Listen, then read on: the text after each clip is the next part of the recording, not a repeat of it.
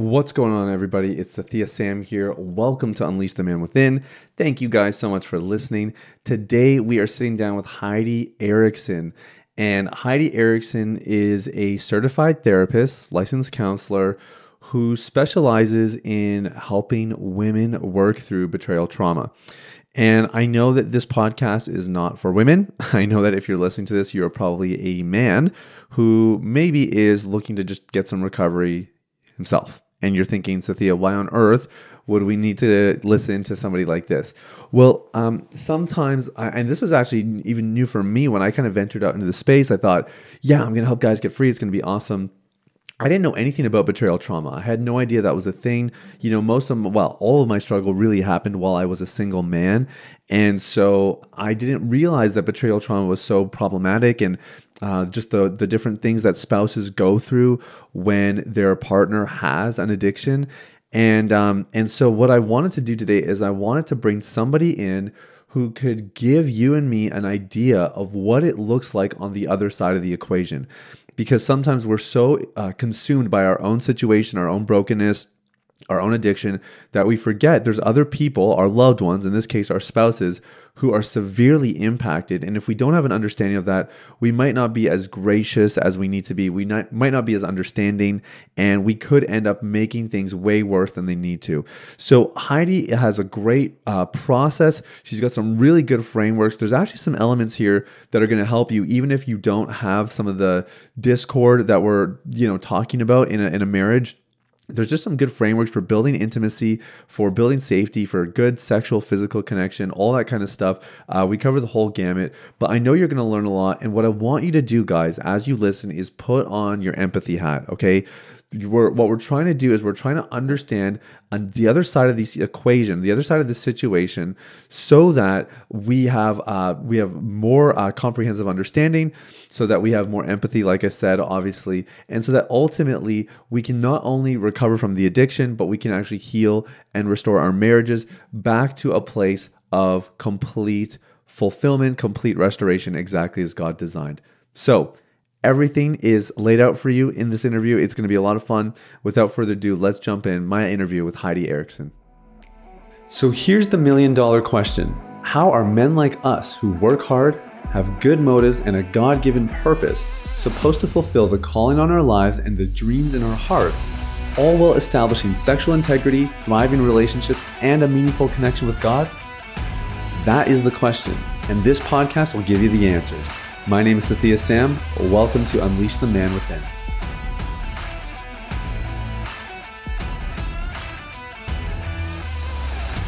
All right, well, I'm here with Heidi Erickson, and I have been so looking forward to this interview, Heidi. You have an incredible practice that you do, and you focus on what's kind of the other side of the coin. We're working with guys who are addicted to pornography, pursuing recovery. Many of them are in relationships and married, and you are the one on the other side working with spouses. So we're going to have an incredible interview today, but thank you so much for being here.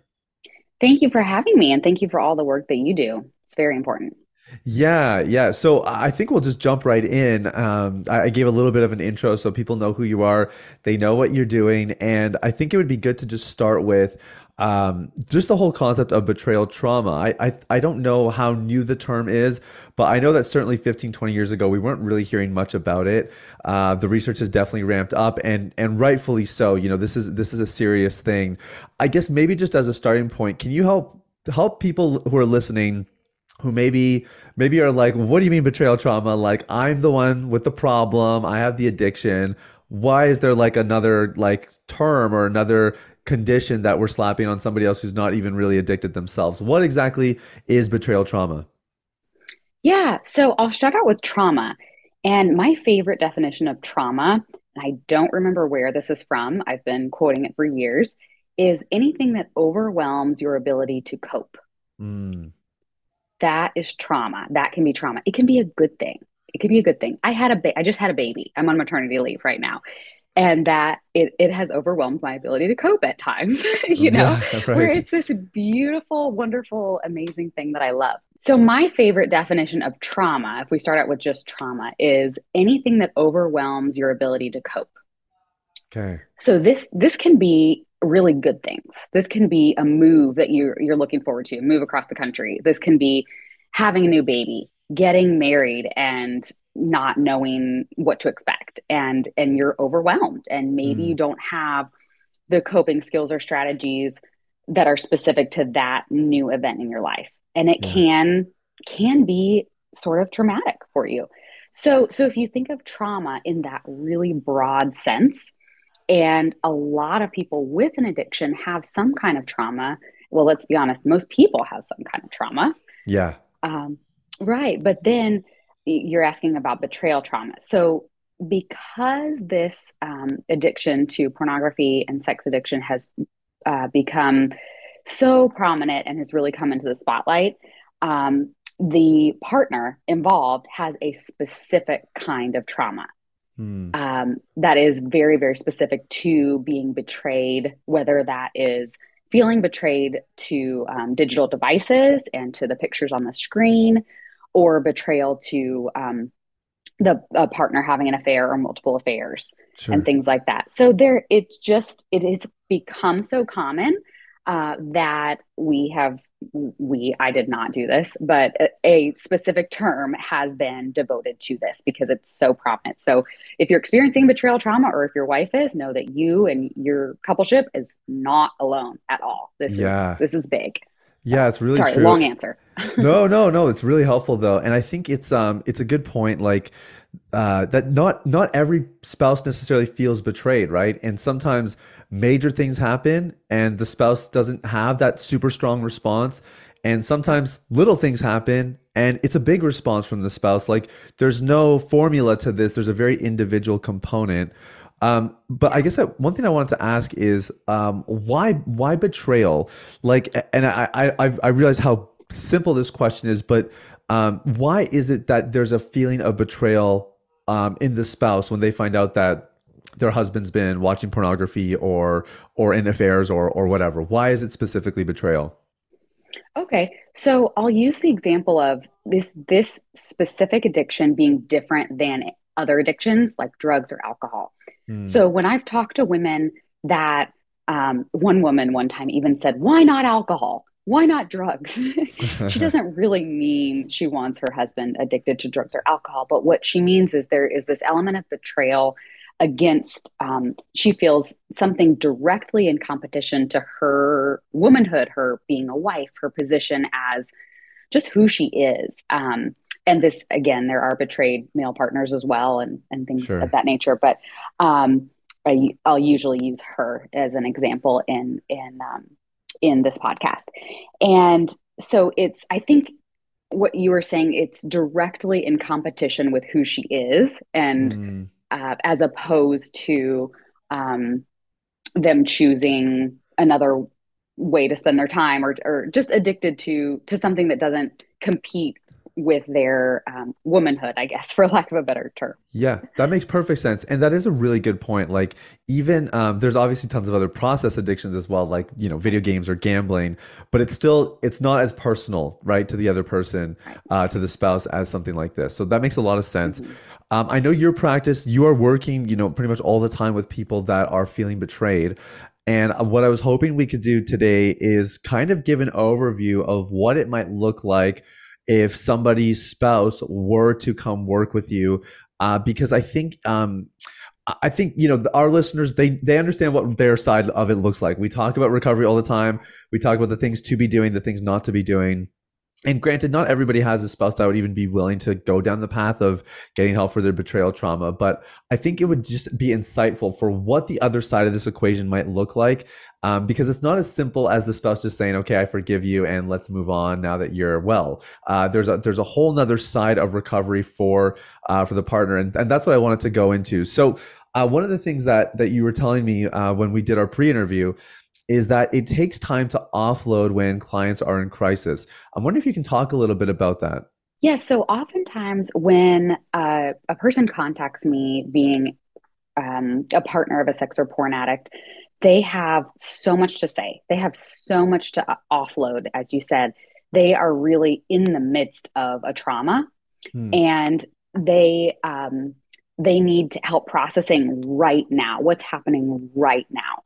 So it's not a time to ask about their upbringing or yes, it's very, very important, but what is happening right now? They need help taking the step forward immediately.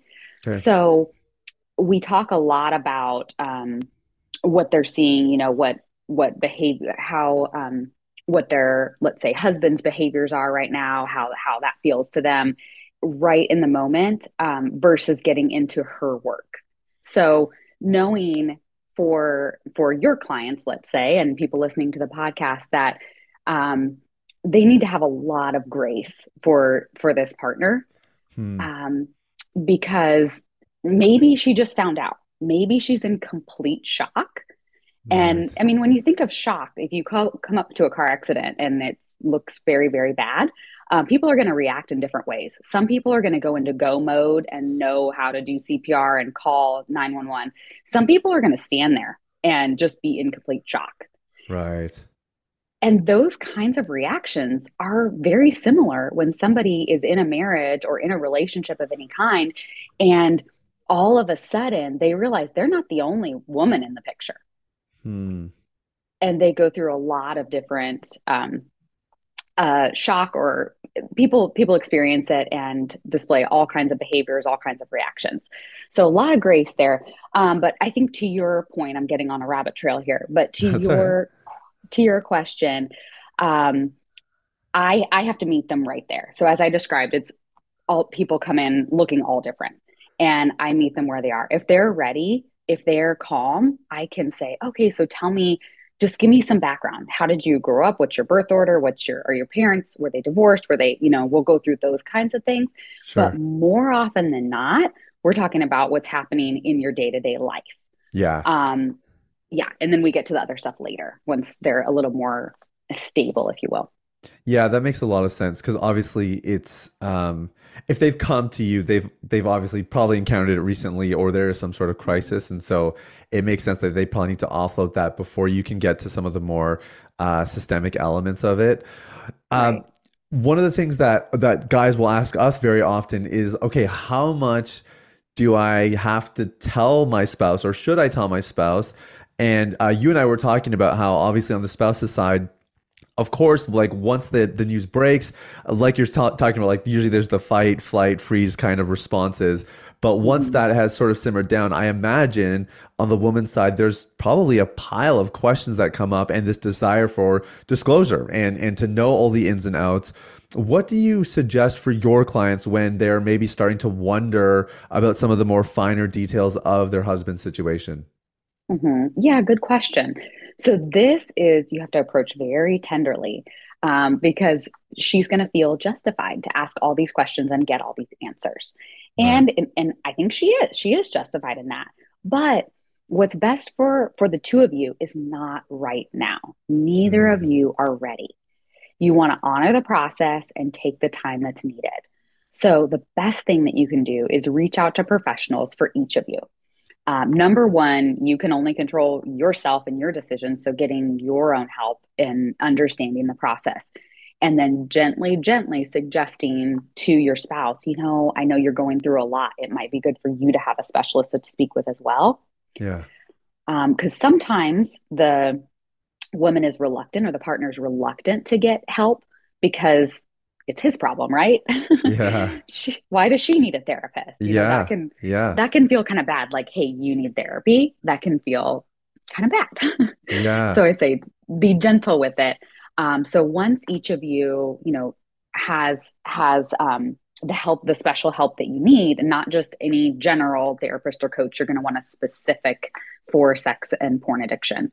But to answer specifically your question, that would be, what I coach my clients to do is to not badger their spouse or partner, but to make a list of questions, Yes. Love and that. save that for disclosure. Because if you ask right now, number one, you, the partner, are not ready. Usually when I say partner, I mean the betrayed partner.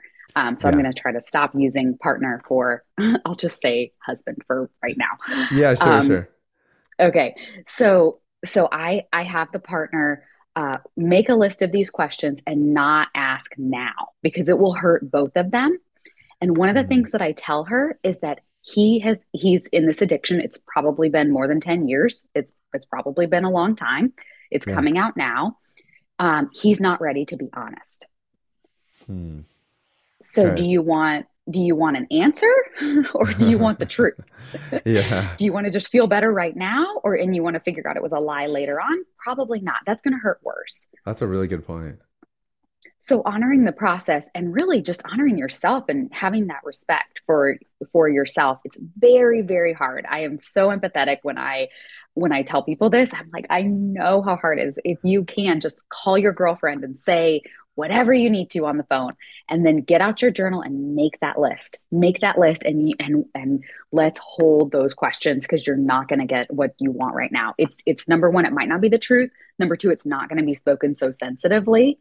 And a lot of Right. times when we get in, this is getting into something else, but when somebody's in real recovery, they do get more sensitive. They do get more attuned, which is Yeah. amazing. And that's going to feel so much better to have your answers when your husband is attuned and connected and can tell the truth. Doesn't that sound Okay. better? Oh yeah, that makes perfect sense. So I do have a follow-up question, which is, what do you do? Like, because I guess I'm just imagining, okay, let's say the husband and the wife, they agree they're gonna go get their help, and the wife starts to have some questions. So the therapist is talking her through this and is saying, hey, write your questions down. You'll get a chance to ask them when the time comes. Meanwhile, he's doing his part. But then I can just imagine, let's say maybe one day she leaves the house for a couple hours, he's at home, she's away, and she's thinking, wait, was that a mistake to leave him at home? The thoughts start to kind of race a little bit. And then she comes back and she just can't help but control herself and she starts asking questions. What can the guy do in those moments to, like, respectfully, I guess, decline, and make sure that Mhm. that it doesn't come across as like he's hiding something, which maybe he could be accused of in that moment, but that it's like, no, this is part of what we agreed to. This is facilitating the process. It'll be worth it to wait. Like, any tips for a guy to respond to a spouse in a moment like that? Yeah, so I'm really glad you asked that question because the list of questions is primarily the past. Okay. So, what happened at the Christmas party in 2012 when you were looking at that lady? They'd have these visual memories in their head that they really want specific answers to. Yeah. So, the right now, what's happening? So, oh, I left, and all of a sudden now I'm super anxious. And did he act out? So, very, very early, it's just it's very hard. She's going to ask. He's going to probably respond in a way that's not the best. It's going to happen. Yeah. But when you're just creeping into that early recovery, what I would hope is that he's going to get to a place where he has a sobriety plan, Right. and she's going to know his sobriety date. And Right. so then they're going to have a plan in place where maybe she does come home and she says, "Oh my gosh, I'm so scared. Was I wrong to leave you alone for 3 hours?" And she actually could ask that, and I would want him to respond honestly. What Got it. happened? What Yeah. happened in those 3 hours? I don't want what usually happens is if he acts out, he lies right then. She comes home and he does lie. Right. So, so here's what I would say. Okay, so the list of questions is for the past, Okay. but for right now, the best thing she can do is again not ask, but know. And we'll get to this. I know we chatted about this previously, but have check-ins. So if Yes. she can wait until just that night or wait a week, she probably can't wait a week. You should probably have a check-in every a little more often than once a week. Sure. Um, because once he has his sobriety date, then he can say and he can initiate and say, you know what, I have to come clean. I acted out with pornography while you were gone for 3 hours on Monday. Okay. And he comes clean about that. So we're getting clean about not the whole history because disclosure hasn't happened, but we have Yeah. a sobriety date and we're staying clean from that date forward. Does that make sense? Really helpful. Yeah, I'm glad we cleared Okay. that up. So it sounds like any questions she has about the past, like leading up to the discovery of the issue, Mm-hmm. those things go kind of get written down. But anything beyond that, then it's about really establishing that transparency on an ongoing basis. And you did allude to it, and I really wanted to ask you about it because it's probably one of my favorite things I learned from our discussion together, which was the weekly check-in, and you have a neat little kind of framework to just make sure that those check-ins accomplish what they should accomplish, because I imagine they could get derailed pretty easily. So can you talk a little bit about setting up those check-ins and what they should look like when they're taking place? Yes. So this is straight from the CSAT training, if you guys know that term, CSAT, Certified Sex Addiction Therapist training. Yes. And the acronym is FANOS with an F. So F is in Frank, ANOS. Now it stands for feelings, affirmations or acknowledgments, needs, O is for own, and S is sobriety. Okay. So when you do a check-in, one person goes through their whole Thanos. So it would say, I feel anxious about my meeting tomorrow and, excited about our plans this weekend. So feeling words, F is feeling words. You could see how that could go on a while, or you could Definitely. zip right through it. You could, so I tell people, let's get a habit of this. Don't stress out that it has to be super long, but sometimes a larger discussion does come out of it. So, A, either acknowledgement, like I just want to thank you for helping out this week when you knew I had a stressful week and you really did a lot around the house, and thank you so much for that. So, acknowledgement or affirmation, just a simple affirmation of their character and who they are, just to kind of connect. And so that's the A. The N is needs. So I give my clients a feelings list and a needs list because Okay. sometimes you're so overwhelmed that you just can't really think about it. And honestly, most people, I have a lot of very intelligent clients that it's just very hard we just don't talk like that. Yeah, it's We so don't really true. identify our feelings so much. So I give them a needs list, but it might be I need some space, I need some time alone, or it might be I really need some time to connect. I really want to have a date night. I need that. Those are just examples of some needs. Yeah. So getting into the O for own is, you can think of something that you need to own. Hey, I didn't like how I responded to you yesterday. I just want to own that. If I could redo it, I would. And this is how I would have said it. I just want to own my behavior. Okay. So that's the O. And then the S is sobriety. So this is kind of what I was pointing to in your previous question, where this is the opportunity where I'm just going to say the guy. There are plenty of female addicts, or just say the addict. But some people don't like that label either. So I'm like, what do I say here? Yeah, but we know what you mean. Yeah, the person who's obviously, struggling, the person with Struggling the with the struggle. addiction. Right, Yeah. right, right. So that person, it's their opportunity to come clean with sobriety. So they can say, hey, my sobriety date is still October 1st. You still going strong with that? Yeah. Or they say, you know what, you were right. I know you were so anxious on Monday when you were gone for 3 hours, and you were right. I want to own that. So that is a time. And what I really want to point out here is that S, that sobriety check in, where you want to get into the pattern. It's very, very hard, but where the wife isn't doing the asking, where the husband, let's say, is doing the telling. So she doesn't have Mm, to ask. He is honest on his own. He doesn't have to be prompted to be honest. He's just yeah. honest. Okay, that's really good. So, a question just about the logistics of this, the FANOS acronym, which I think is just unbelievably helpful. Is it like are they both going back and forth through each letter, or does one of them go through FANOS and the other listens and then they reverse? What does that actually look like logistically? Yeah. So I send people a handout of active listening. So one Cool. person goes through their Thanos.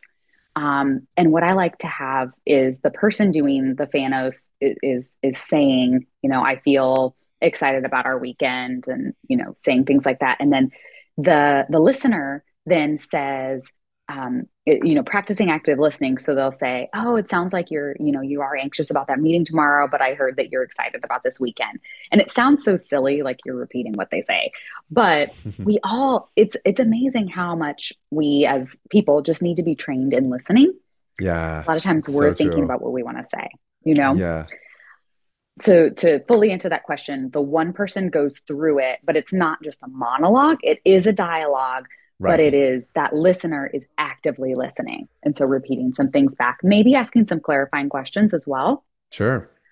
Yeah. Um, Okay.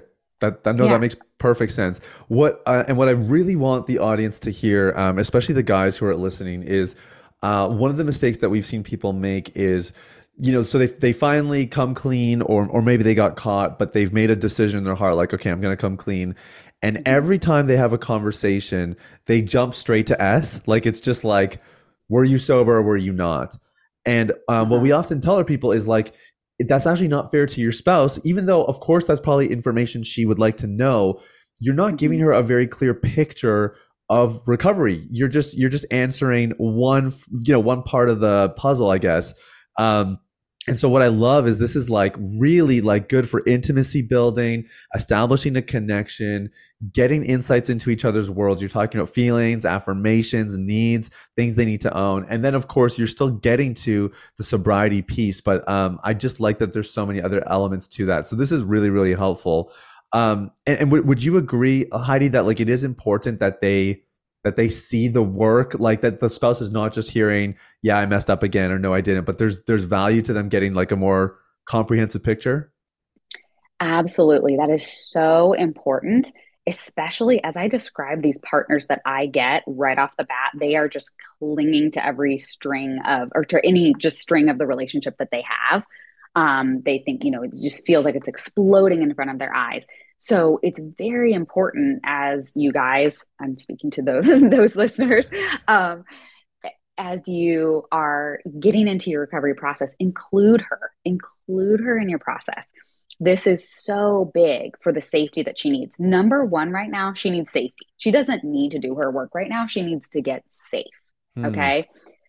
And so one of those things is including her in your recovery. So um, saying, I'm just letting you know I'm attending one meeting a week. I'm listening to this podcast every day. It's amazing how the content comes out so frequently. So you guys have something to grab onto every day, and I think that was your goal in Yes. doing that, Cynthia. So that's awesome. But letting her know I'm listening to a podcast every day. I'm going to a group once a week, and I have solidified a specialized coach or therapist every week that I'm seeing, and we have a plan. Letting her know that, like, hey, I didn't miss my appointment. I'm going weekly, or you know what, I did have to reschedule, so we missed a week. Let her know that. Don't think, oh, I hope she doesn't ask if I went because I had to reschedule. Don't Yeah. let that happen. Tell her. Right. Um, so letting her into your recovery is really really big. Let her know Yeah. what you're working on and what topic. Some one excuse that I get from people sometimes is, well, it's anonymous. My group is anonymous. I can't share anything. Well, you can. you can you can share. You don't share any names, you don't share where they live or anything like that, but you can say, "Hey, this guy had a share and it was amazing. It really inspired me in this way." Or Yeah. this guy gave me a reality check this week, Yeah. you know, Yeah. and Yeah. still be That's really anonymous. good. Yeah, Sure. 100%. 100%. I really like that. And the other thing that you've said, I've heard you kind of say it twice now, just two different ways, but it really is important that the guy is taking leadership in this part, that he's not Yeah. waiting to be asked. And that's like you said, like fingers crossed, maybe she won't ask me this week, but that the guy is Mhm. really taking the initiative, not just because it's Yeah. the right thing to do, not just because you're the one who messed up, but because this is actually part of like rebuilding trust, is showing that you're taking this seriously, and that she's not going to have to interrogate you to get the truth out of you, but that you're actually going to voluntarily just go after these endeavors that really build the relationship back. So I love that, Heidi. Right. You told me the take out the trash story, and I think this would be a great place for you to mention it. Okay. Okay. Yes.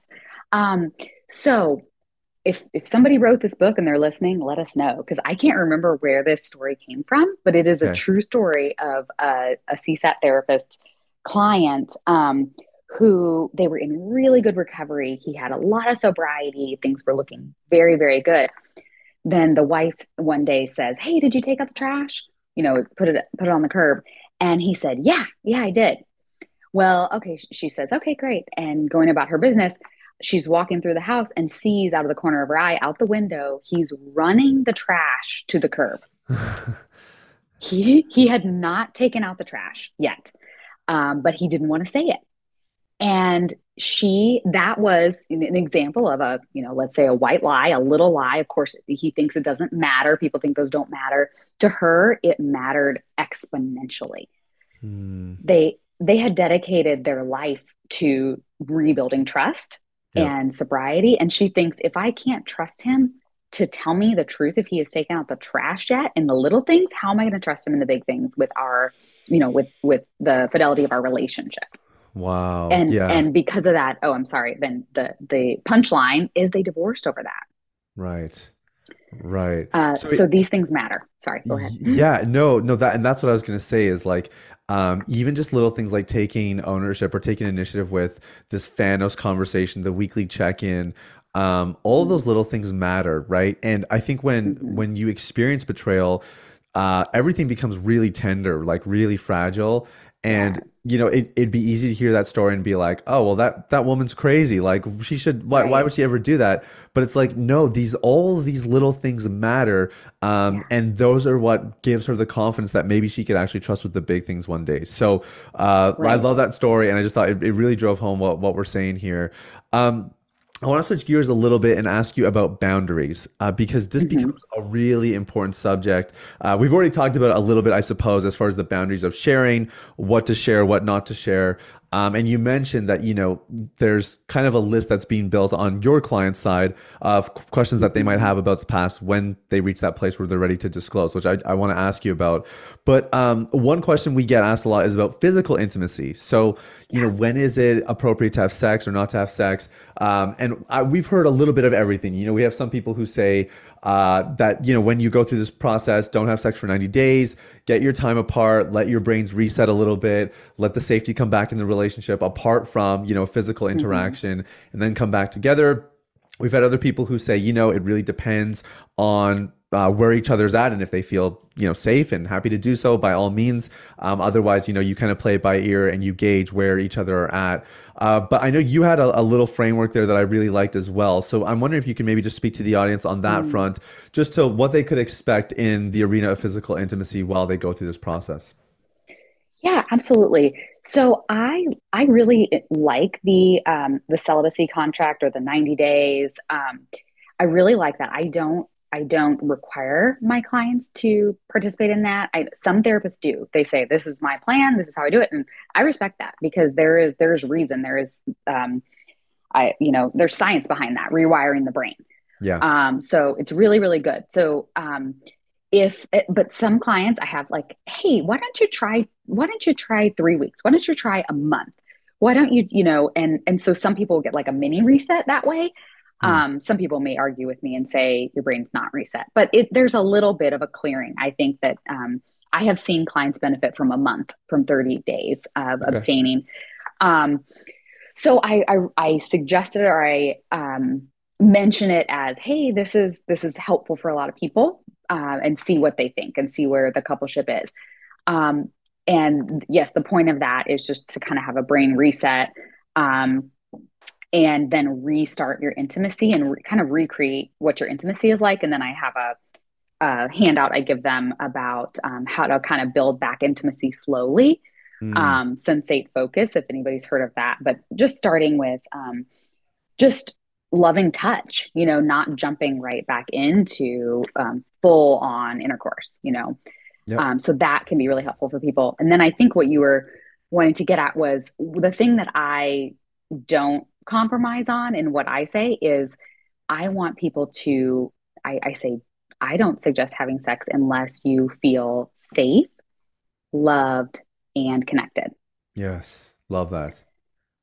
Yeah, so I think that it just should go throughout the whole relationship, no matter what, whether there's addiction, whether there's not. Yeah, That should true. be, that we should go by that. But so I say that emphatically, and then I suggest the 30 or 60 or 90 days, depending on the relationship and what their history is and their comfort levels and things.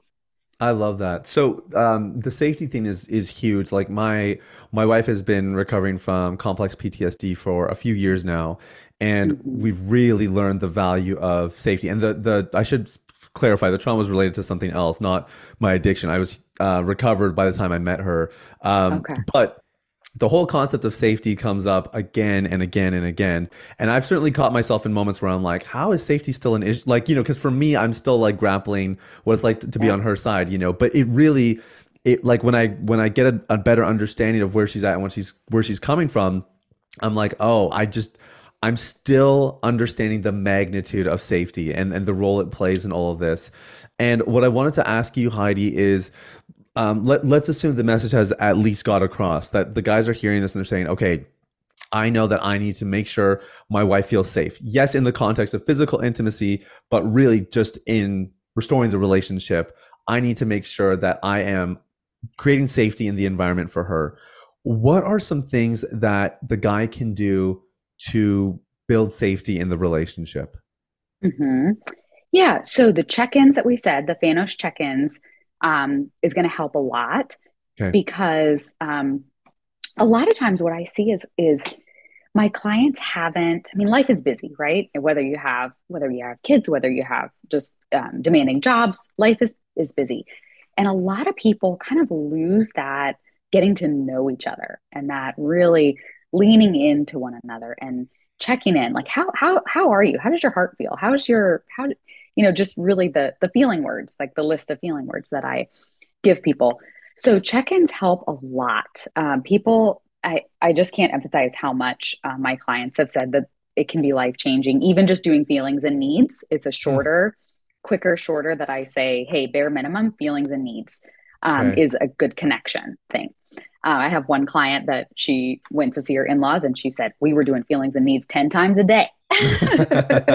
Yeah, yeah, that makes sense. Yeah. Yeah. So that's one thing that helps with safety, Okay. because then the wife feels like, hey, I have a pulse on his brain. I know what he's going through right now. I know what he's anxious about. I know what he's excited about. I know what he's angry about. I know who he's angry at. And she just feels like she knows him more. And Yeah. that really helps. Then time and consistency, of course. You've probably emphasized that in other podcasts, but time and consistency, it does take time and it must be consistent. Hmm. With this safety, as you mentioned, PTSD and things, just one outlier, one white lie, that trash story, Yeah. um, that sabotages it. Yeah. So I do see the addict side as well. And sometimes they'll say, well, I've done all these months and then I do this one thing or this one slip and she's like back to square one. And I'm like, yeah, yeah, she is. Yeah. Yeah. Yeah. Because it just when you're coming from a place of trauma or potentially PTSD, that consistency really matters. The time really matters. And then I think when we talked before, I mentioned, yeah, or earlier we were talking about openness about recovery, telling what are you reading, what are you listening to, who are you talking to. That really helps her. Letting her in on your recovery really helps that safety too. Okay. Really good. Really good. Yeah, and I know you'd given a good framework earlier as well for even just the active listening component.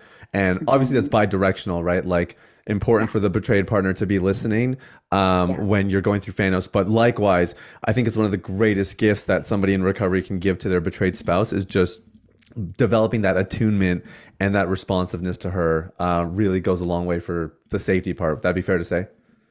Absolutely. Yes. And I have seen clients talk about how much more engaged their partner in recovery is, so much more engaged than they ever have been, ever, Yes. before when they were dating, how much more responsive they are, how much and how that's going to make you feel safe when somebody's really knows what's going on with you. They're really engaged, they're responsive to your needs. That Yeah. just feels safe. That feels good. It's going to be more of an enjoyable relationship. Yeah. Okay. Love that. So, one question I guess I have now, now that I'm thinking about it a bit more. So, the the husband and wife, they've started on their unique paths, I guess, through this kind of healing recovery journey. Hmm. She has all these questions that she wants to ask, but let's assume like the boundary's been respected. At what point do they then have the more formal disclosure conversation? Hmm. So that's all going to depend. That it's going to depend on the relationship. As a therapist, I communicate with the other therapist, and I Okay. talk about, hey, where are you in the process? Let's say I'm seeing the partner, which I do both, and I see the coupleship sometimes, not the same mix, but I see all three types of clients. Um, I would communicate with the other therapist, see where they are. Sometimes when somebody's working on their disclosure, things they've buried this stuff. It's going Yeah. to take time because they don't Yeah. want to remember it. And then all of a sudden, it's like, hey, remember every single thing. That can be really difficult. So they do need time. And I just respect whichever therapist, whether it's myself or the other therapist working on that. We just stay in communication about the time frame, and I do my best when I'm seeing the partner to say, hey, I know this is so hard to wait, but it's going to be better if we do this at the right time. Hmm. Um, and there have been times, just a couple, where we really put more pressure on the other therapist and the addict because she just can't wait any longer, and Okay. she maybe she's going to leave the relationship. Oh, I see. Okay. She Got it. just well, I want to stop myself there. If divorce is on the table, we don't do disclosure. If divorce is on the table, you don't do disclosure. And what's the reason for Mhm. that? Yeah, I think it's because it's just going to cause pain. Oh, two reasons. One, it could be used in divorce potentially. You don't want to just give ammo Oh, for interesting. divorce. Yeah. And also, if you're not going to be willing to go through this whole process, which is not, it does not stop at disclosure. There's the impact letter that the Yeah. partner writes, where she has a voice, Yep. and then he does that letter of Of restitution restitution. third. Yeah. Yeah. Okay. Mhm. And so that's a beautiful process, and there's reason for all those steps. So if you just want to hear and basically get traumatized further and then leave, um, I'm not here for that. Yeah, right. So there has to be a commitment on both sides of Mhm. we're going to see this through to the end, Mhm. and try everything we can to make the marriage work, basically. So really helpful though. So basically, you and the therapist are going to work together to both evaluate when it's time to take for that disclosure to take place, because obviously it's a bit of an intense conversation on both sides of Mhm. it. And then we haven't really gotten into it, and maybe you can just touch on it really briefly, because like you said, disclosure is actually it's not the be all end all. It's actually the first Mhm. of three things that take place. Then there's the impact letter. Then there's the letter of restitution. So I think our listener base would have an idea of what disclosure is. We've talked about that at Okay. length on some other interviews. Not so much the impact letter and letter of restitution. I'm wondering if you can maybe touch on those a little bit. What are those? When do they take place? Yes. Okay. And I think I remembered what I was going to say is I want to say about 3 to 6 months for disclosure. Give them about 3 to 6 months to work Ah, on that. okay. Um, and when you start the timer, well, if they just get into therapy, I wouldn't quite start the timer then, but it's like working on, I would say when they're working on disclosure, probably about 3 months, Okay. typically. So, but sometimes they get in and they have a lot of trauma to process that allows them to open up about this. So that's why it really varies person to person. So I did want to say that. Okay. Now you asked about the impact letters, the second step after disclosure. That is where the betrayed partner works with her therapist to talk about how she doesn't get a copy of the disclosure because you don't want to just have that to read over and over and over. That's not going to be a healthy thing to Right. ruminate. Yep. Good point. So just kind of going from memory, she can ask questions for memory once that disclosure has happened. But then she has the opportunity to have her voice be heard and to say how this addiction, how this whole, um, you know, turning upside down of the relationship has impacted her. Hmm. How has it physically impacted her? Some people are throwing up, some people are shaking, some people are, at different times when they find out. And they get to share their process of when they um, how they felt, what they experienced. So it's very empowering. I will tell you, my clients, they don't like doing it. They're like, Heidi, do I have to do this? They don't like it. When they're done, they say, okay, I see why you made me do this. Yeah, This is yeah. really helpful. So there's the writing it, the processing it, um, and then the sharing it with their partner. That's quite powerful. It's Okay. also helpful. It's helpful. So it's number one, it's helpful for her, as I was saying, to process it, to really identify those feelings and that experience and get that out of kind of her body. But also it's helpful for the person struggling with the addiction Hmm. because it helps them build empathy. Right. Yeah. Yeah. So when they hear her experience, they've been thinking of it from their end, and sometimes they're in a shame a place of shame, a lot of times. And we like to try to get them out of shame and into empathy, Yeah. Okay, that into a makes a place lot of of empathy. sense. Yeah. So that Okay. second step helps both. Mhm. And is she reading it to him, or does she just give the letter? Is there a particular way that carries out? Yeah. So all these meetings, all of this three steps is going to be with the four people, with the two therapists, and then the Yeah. couple. Okay. So in this situation, there'd be four people in the room. She would be reading it aloud to her spouse, to her husband, and the two therapists would be there, so that we're all on the same page. We all know what she experienced. So his therapist knows what she experienced, and then Mhm. I'm there for her support and just to get everybody on the same page. So it's a Yeah. very helpful process. And then the same goes for the third step. The letter of restitution is his response then to her impact letter. It's his Okay. direct response to that. Yes. Okay, got it. And is there Mm-hmm. a particular time length from when he receives the impact letter to where when he writes and reads the letter of restitution? So, well, from disclosure to impact letter, I try to have it about 6 to 8 weeks. Okay. From disclosure to impact letter, just so that it's fresh and so that she kind of has a bit of a deadline, because it can feel so daunting to express all this because she thinks, it's so much. I think the longest a woman wrote was 12 pages. Wow. But don't I, get scared. I've had that I've had 2 and 3 pages too. that sounds like Ross and Rachel from Friends. I'm thinking of like the big Yeah. dissertation she writes. Yeah. Okay, got it. Oh my goodness. Yes. Yes. Uh so I forgot why I was mentioning that now, So but that and then the the length of time. time after Mhm. that to the letter of restitution. Okay. So that varies a little bit more, and I don't really know why. I think um I try to do the 6 to 8 week thing, but it feels like I think they feel so much better after those first two steps. Yeah. They both kind of, she got to say her piece, and then it seems like those dates just sort of get kicked a little bit further into the future.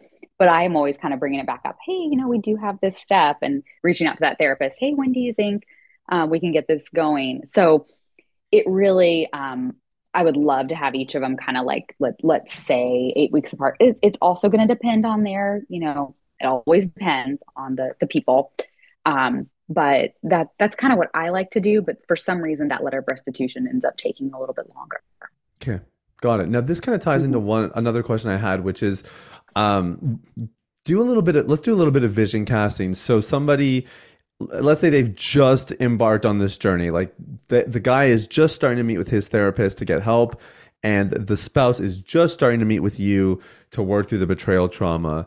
What is the if this process goes, let's not talk in like super ideals, but let's just talk about like if this process follows the standard course of action and they fall relatively within, the normal range of the bell curve.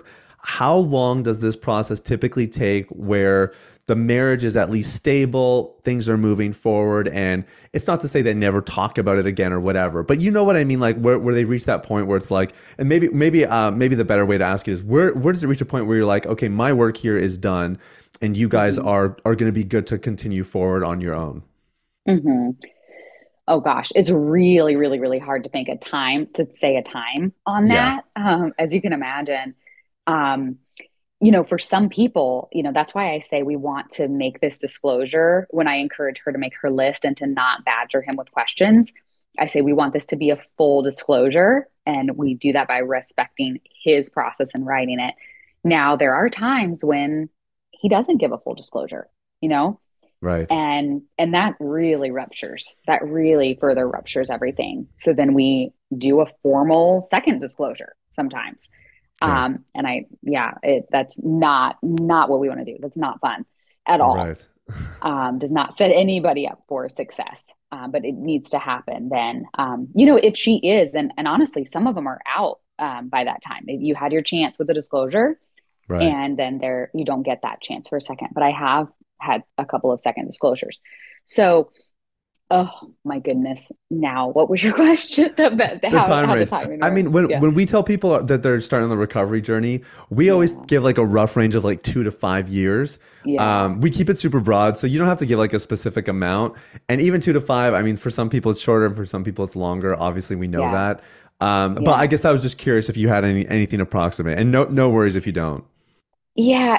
It's hard to say, but I would say, you know, let's say 3 months of getting their feet wet into therapy, looking at history and trauma and things like that for him. Hmm. She's kind of still doing like the day to day, putting out fires, and then Yeah. he's working, let's say, 3 months on his disclosure. Then we do the three steps. So all that stuff kind of oftentimes will take a year to get through those three steps. That's when I say, okay, let's add in couples therapy. If the relationship feels Okay. safe, Yeah. if myself and other therapists thinks, okay, he's not gaslighting her anymore, um, then couples therapy is going to be, you know, a safer place. Yeah. Um, or there have been times I've prescribed couples therapy a little bit early because I want him to call out the gaslighting because I'm not able to do so. Sure. Um, but we add in couples and then maybe start to get into her history and trauma in that way. So it does depend on the person. So some people say, okay, we did the three steps. I want to be done. Let's say the partner, Hmm. not the one struggling with addiction, because that's going to be a lifelong thing. Um, but for her, sometimes people aren't wanting to look at their history, and you know, this is voluntary. I'm not.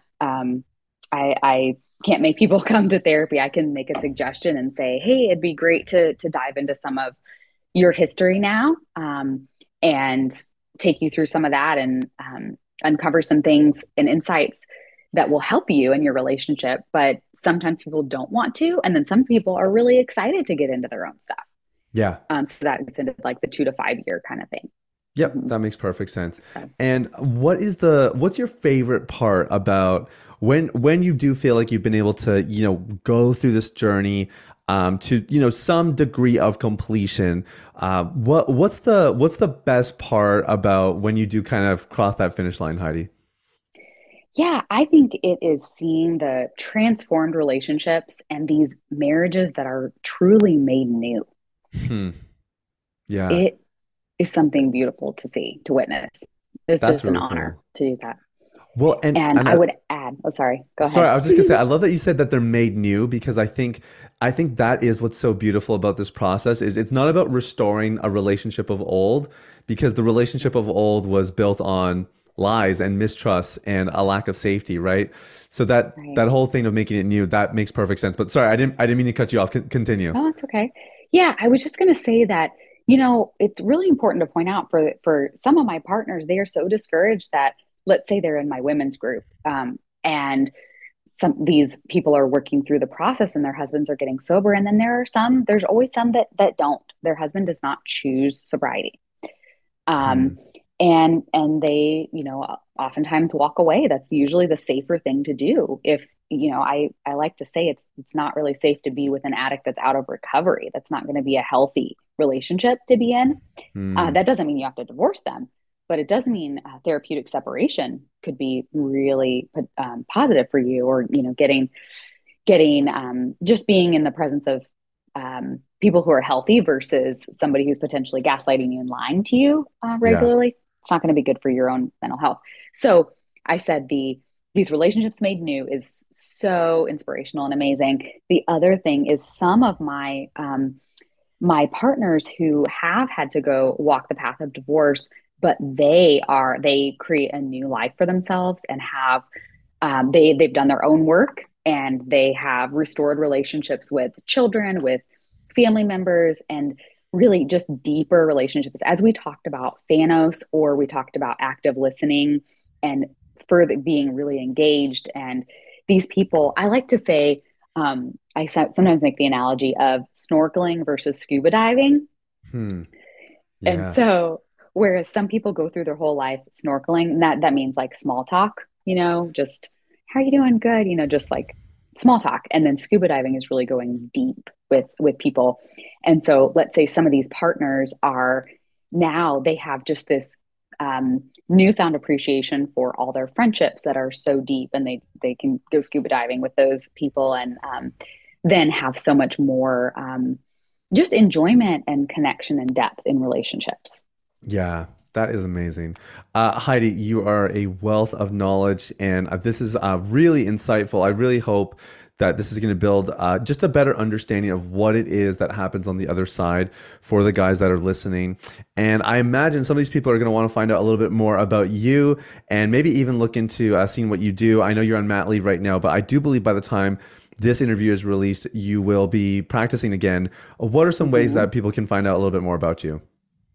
Yeah, so my website is novacounseling.com, or my email is Heidi at novacounseling.com. And Facebook, I definitely need to get that updated a little more, but Nova Counseling on Facebook as well. Okay, fantastic. Yeah, we'll put links to all that in the show notes. And you are licensed in Pennsylvania and Illinois, right? So for our Mhm. listeners in those states, you guys can get insurance coverage. But otherwise, I still think it would be totally worth it. You're providing an incredible service and really just something that is becoming increasingly needed. So thanks for what you're doing, and thanks so much for taking some time today to interview here. Thank you so much. One quick thing on I am out of network, but I you can get reimbursement. So out of network Ah, reimbursements oh, in those perfect. two states, and then also I have women's groups, and those can cross state lines. They're Okay. less. It's more of the psychoeducation rather than therapy groups, and so those can cross state lines. So anybody can join those as well. Okay, fantastic. Well, thanks again for your time, Heidi. It's been a real treat having you here. Thank you so much. I really appreciate being on the show. All right. Well, there you have it, guys. That was my interview with Heidi. And I hope you're able to keep your empathy hat on for the most part. I know, obviously, when you're on the side of like you're addicted and you're not necessarily a betrayed spouse, I'm sure some of those things you're probably like, oh, that's interesting, or maybe not the easiest thing to comprehend. But I think she did a really good job of keeping it simple. And hopefully, it just gives you an understanding of what is really going on the other side and what could be required for both of you guys to reunite and to really have a healthy marriage. This is not easy work, but man, is it ever rewarding. And I love what she said at the end, just like the vibrancy in the relationship, the restored connection, and a new marriage, right? Like it's not about trying to revive what was old. It's about killing that all together and rebuilding something that is new, way stronger, way healthier, and way more meaningful. So I highly recommend you go check her out. Nova Counseling Services, especially if you have a spouse that maybe is looking to get a bit more help that specializes in this area. Now, I did want to just mention one thing, and Heidi actually asked me if I would share this with you guys. There was just one part that we didn't clarify. And so if you have a relapse, okay, let's say that your check-ins every Monday, all right, and you have a relapse on Tuesday, let's say it's the very next day. What Heidi recommends is that you disclose that relapse within 24 hours of it happening. You don't actually wait until the next Monday to share that. The S part of Thanos, the sobriety piece, that is really meant to be more about how you're improving, the recovery work you're doing, that kind of stuff. It's not meant to be the place where like we just save all of the relapses for sharing in that one spot. So she recommends a 24-hour period, and she wants to make sure that got across because we were a little bit confusing when we went through the interview there. So just want to make sure that came through. And otherwise, guys, if you are maybe this interview was a wake up call for you, maybe you're like, wow, I didn't realize just what is required for healing, but I know I want to do it and I want to take care of my part. And you're looking for a little bit of assistance with that. This is literally what we specialize in. It's what we're all about. We help guys get to the root issues of their addictions. And I would love to be a part of that process if that's something you're interested in. All you have to do is click the link in the show notes to book a time in our calendar. It'll take you to a quick application, and then you'll get a chance to book a time, whatever works for you, and then we'll talk very soon. I have other people that take the calls in addition to myself, so you're not guaranteed to speak with me, but you will speak with somebody from our team who's qualified and somebody who's going to be able to get a good understanding of your situation to see if we can actually help you. There's nothing that we would love more than to sit down and chat with you. So link is in the show notes for everything. In the meantime, thank you guys so much for listening. I hope you have an amazing day, and we'll talk soon, okay? Bye-bye. Hey everybody, it's Sathya again. Thanks for listening to Unleash the Man Within. I wanted to take a quick moment to let you know about a free ebook that I wrote for you called The Ultimate Guide to Porn Recovery. It provides a basic framework for the recovery process and a few of my top tips completely free of charge. You can get it now at www.ultimaterecoveryguide.com. That's www.ultimaterecoveryguide.com. Now, if you've been impacted by the podcast and you want to show some support in less than 60 seconds, there are 3 ways you can do that. First, you can leave a rating or review on your podcast platform. This lets people like you know that the content here is valuable. Secondly, you can share this episode with someone in your life that might benefit from the content. If you're passionate about helping other people experience freedom and success in their lives, this is one of the easiest ways to do that. And lastly, you can subscribe. I personally only listen to the podcast that I subscribe to. If you're seeking daily encouragement, guidance, and insight in your recovery journey, I highly recommend subscribing to Unleash the Man Within. Thanks for listening. I look forward to connecting with you very, very soon. The information, opinions, and recommendations presented in this podcast by Sathya Sam and his guests are for general information only and should not be considered medical, clinical, or any other form of professional advice. Any reliance on the information provided is done at your own risk.